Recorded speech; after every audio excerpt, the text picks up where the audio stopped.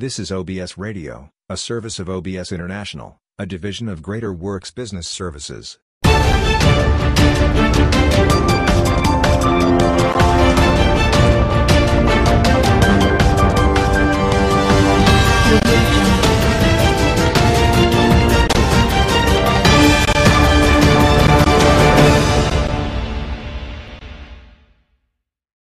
Camp Hill, Alabama, faced an undeclared disaster.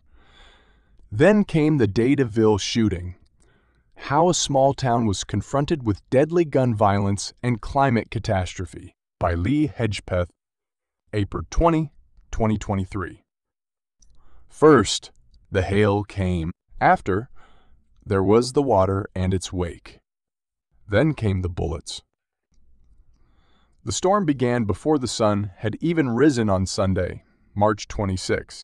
Soon, hail as large as grapefruits fell across Camp Hill, Alabama, a town of just over 1,300 people.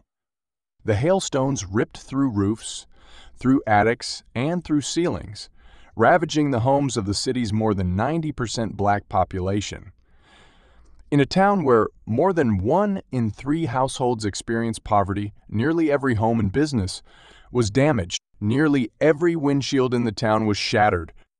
As the storm blew on, the water became the problem. First, of course, the water falling from above had been the primary concern. It poured through the places where the roofs of Camp Hill had utterly failed. Sometimes, if a family was lucky, the water simply dripped slowly from the ceiling, or seeped surreptitiously through the painted drywall. But other times, all too often it seemed, the water fell through freely. Where shelter had been, for many there was now only sky. When the rain stopped, the problems didn't. The water that stayed became the new threat. It soaked into carpets and walls. It wilted ceilings, and as it dried, the mold set in. Then, the shots rang out. On Saturday, less than a month after a hailstorm had torn Camp Hill apart, the community found itself reeling. That day, at a sweet 16 birthday party for his sister, held in nearby Dataville, Phil Stavius Dowdle, an 18-year-old from Camp Hill, became one of 4 teens killed in a mass shooting that left dozens more injured. For many in Camp Hill, what was happening in their small Alabama town was the kind of loss and grief they'd never experienced before. An undeniable climate catastrophe, quickly compounded by the stark, bloody reality of the impact of gun violence on their own community. Now, in the days since the shooting and the weeks since the hailstorm, the residents of Camp Hill are aiming to survive, moving forward one day at a time. It's what they said they've always done. Still, a little help, residents and volunteers explained in interviews this week, could certainly go a long way. Of hail and heartbreak. They knew the storm was coming, but they didn't know the harsh truth of what would come with it. Red Walton was asleep when the hail began to fall. A Navy veteran, Walton grew up in Camp Hill. He spoke with Tread about the hailstorm on his 87th birthday, a slice of leftover birthday cake still sitting on the table in front of him. "I got up and came down the hallway and heard a boom like a bomb went off," Walton said. He didn't know yet, but a hailstone had pierced his roof. Then the water started dripping, he said. Walton immediately began to worry about how he would fix the problem. His granddaughter had planned to visit soon, to sleep on the bed that now lay beneath a leaking ceiling. The slow leak wouldn't be the last of Walton's problems. Chase Alexander was in the Camp Hill Volunteer Fire Department station during the storm. A Louisianan by birth, Alexander said he's seen the devastation a natural disaster can wreak on a community. But what happened that Sunday was different, he said. "We all got into a doorway of the station. That's how bad it sounded," Alexander explained. "We were scared."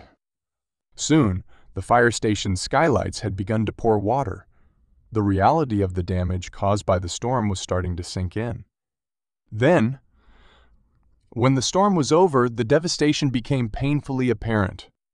Dean Bonner, a local Coast Guard veteran with disaster response experience, said that what happened that Sunday was a uniquely catastrophic event. In a lot of homes, the hail went through the shingle, the plywood, and the ceiling and hit the floor. Bonner said the hail came through metal carports and totaled cars. "I've never seen or heard anything like this before."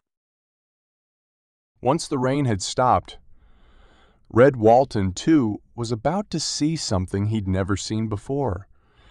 He was sitting in his living room watching Gunsmoke, the sun shining outside.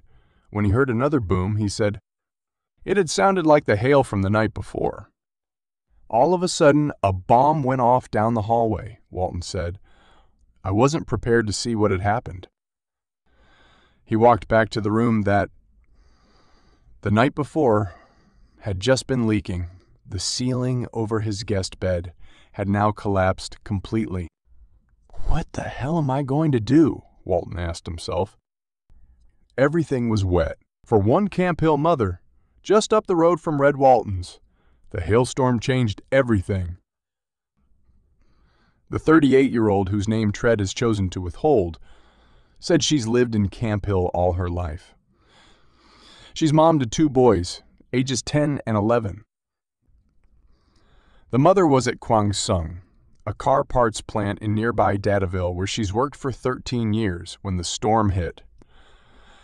Her shift ended at 7 a.m., and when she arrived home, what she saw broke her heart. Her home had been devastated. Her partner and 2 sons had ridden out the storm inside, quickly moving to the living room after the roof had failed in the bedrooms. The hail had sounded like glass bottles being thrown at the roof, her family told her. "When I got home, I seen all this," she said, gesturing to the inside of her home. Around her, the impact of the storm was undeniable. The ceiling, first wet with rain, then dried by the Alabama heat, was rippled like a washboard throughout the home. In most rooms, mold was evident on both the ceiling and the walls. "Everything was wet," the mom explained. "My floor was wet. My children's clothes were wet. My bedroom is still wet." On the ceiling of the children's bedroom, the mold's black and green had already spread out starkly against the white popcorn background, dimly lit by a single, bare, incandescent bulb. Below, the walls were adorned. An award for AB Honor Roll, a turtle from a coloring book, a certificate of achievement for leading the Pledge of Allegiance. Everything in the mother's bedroom was blue, the sunshine pouring through the tarp put on by local volunteers. The thin blue plastic was the only thing left keeping the inside from the outside. The mother said she needs help. "We really need help." "We have to sleep on the couches," she said. "It's making my back hurt every night, and they want to be in their bed, just like I want to be in mine." She paused as she looked around. "But we really can't." The mother said what happened in Camp Hill is a disaster and that she believes her family and others like it deserve help. Her mobile home, which was inherited by her partner, wasn't insured, leaving the family with few options. "This is my first time ever being through something like this," the mother said. "It's been tough." Each of the residents interviewed by Tread for this story characterized what happened in Camp Hill as a disaster. As of this writing, however, neither the state nor federal government has declared what happened in Camp Hill a disaster, a move that would result in the disbursal of much-needed government dollars to help cover the short and long-term costs of recovery. And March's hailstorm wasn't the only disaster in store for Camp Hill. It still hurts. Less than a month after the storm, Camp Hill's Phil Dowdle, a senior bound for Jacksonville State University, was shot to death at his sister's Sweet 16 party in Dadville, a neighboring town where Camp Hill's children attend school. 3 others, Shankivia Nicole Smith, 17, Marcia Emmanuel Collins, 19, and Corbin Domentre Holston, 23, were also killed, according to the local coroner. Dozens more were injured, state law enforcement said. Phil Dowdle lived down the street from Valerie Farrow's mother in Camp Hill. She wore a Dadeville high school spirit shirt as she remembered the teenager Tuesday morning. "If he walked up right now, he'd come give me a hug," Farrow said. "He was always so nice and so respectful." Farrow's niece was at the Sweet 16 party where the mass shooting took place. When they heard the shots ring out, she and her friends had piled themselves into a single bathroom stall in the dance studio where the party had been held. The group waited. Moments later, someone banged on the door. One of the girls eventually cracked it. Her niece said it was a man with a gun. Though he didn't identify himself, the man asked if the girls were okay and told them to leave. The group took off running. According to Farrow's niece, on their way to the exit, they stepped over the bodies of their friends. Her niece, Farrow said, got blood on her shoes. She breathed deeply as she continued. "She wouldn't go to school yesterday," Farrow explained. Even before the shooting happened, Farrow said she'd felt lost. Her uncle had recently died, she explained, and her house had gotten significant damage from the hailstorm. The chunks of ice had made Swiss cheese of her siding. Several windows were broken. Windows, Farrow explained, she'd had to pay for one at a time.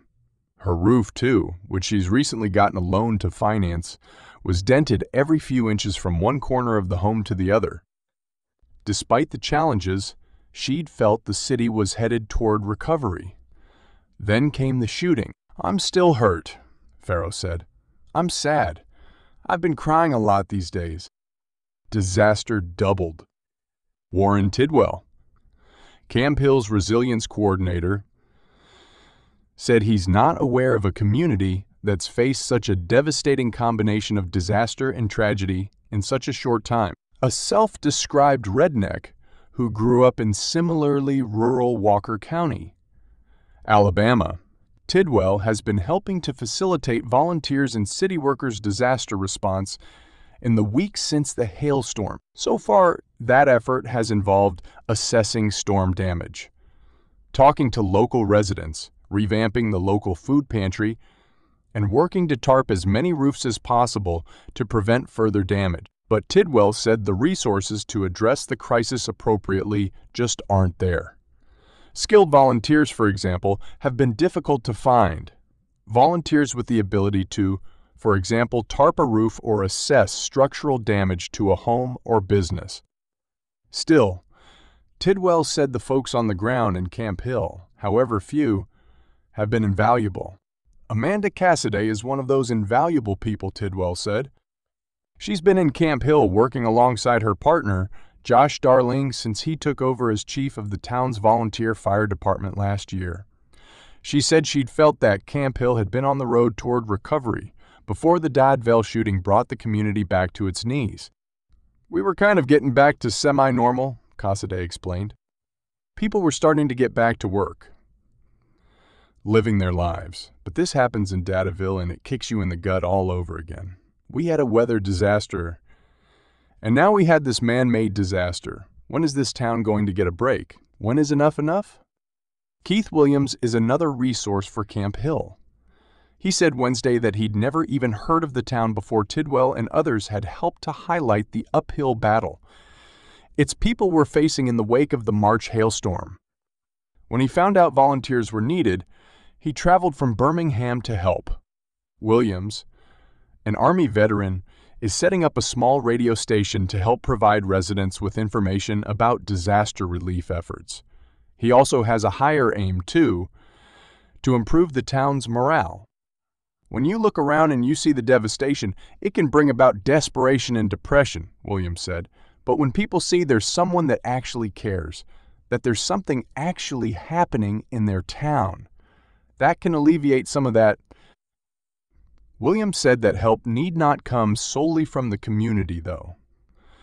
Instead, he said, both the state and federal government should declare what happened in Camp Hill a disaster and immediately act to mitigate the harm done by the hailstorm and its aftermath.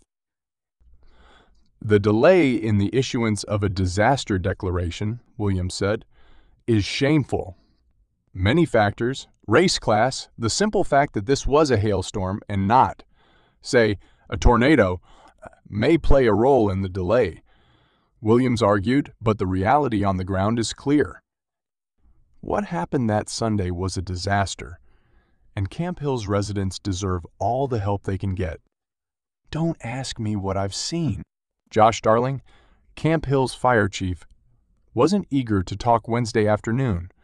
He sat silently in the Disaster Recovery Command Center, typing up notes from earlier that day. In addition to his role in responding to the March hailstorm and the recovery that followed, Darling was one of the first officials to respond to the mass shooting in Dadeville. "If you want to ask questions, fine," Darling told Tread. "But don't ask me how I am. Don't ask me what I've seen. I have no use to talk about that." A solitary bullet. How is visible in the front window of the building where the Sweet 16 party was held in Dadeville, Alabama. Photo by Lee Hedgepeth. Originally from Georgia, Darling, a veteran of the Army National Guard, moved to Alabama to be with his partner, Amanda, eventually ending up as chief in Camp Hill last year. Darling said he could have never predicted he'd be coping with a climate catastrophe and a mass shooting in just the first year on the job. "What happened was a senseless tragedy," he said of the Dadeville shooting. "We were rallying around the community to rebuild from a hailstorm. Now we need to rally around these families to rebuild their lives. An undeclared disaster." Darling said, "It's difficult for him to understand why there hasn't been a disaster declaration for Camp Hill. FEMA dropped the ball on this one," the fire chief said. "Just because there was no tornado doesn't mean this wasn't a Category 5 disaster. Is it because we're only 9 square miles? Is that why you're not looking at us? Is it because we're a primarily black community? Is that because we're a primarily black community? Is that?" In the end, though, Darling said the reason for the delay isn't important. "Action is what's needed now. Just send help," he said, frustration apparent in his voice. "People need help." The Camp Hill mother felt the same. She said she recalled President Joe Biden's visit to Selma, Alabama, just weeks before the March hailstorm ravaged her home. She'd seen it on TV.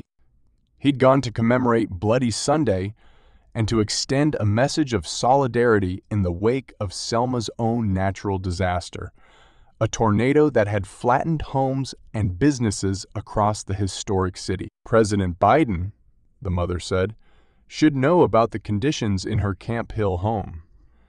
Conditions that, so far, the government has said don't amount to a disaster. "We've been trying to get people to help us fix it," she said, "but I really don't have the money to do anything."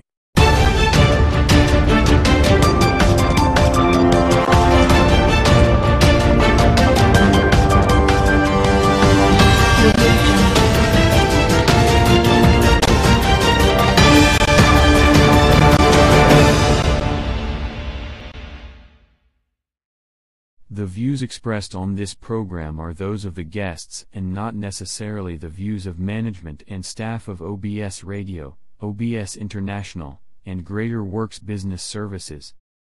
Guests who appear on this podcast are not required to pay a fee and is made possible by radioguestlist.com.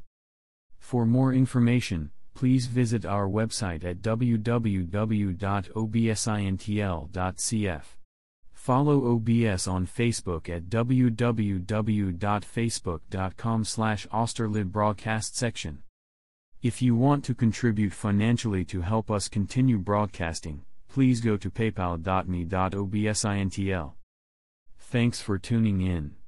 We will see you next time. This is a presentation of OBS News, which is responsible for the guests and comments. This is OBS Radio, a service of OBS International, a division of Greater Works Business Services.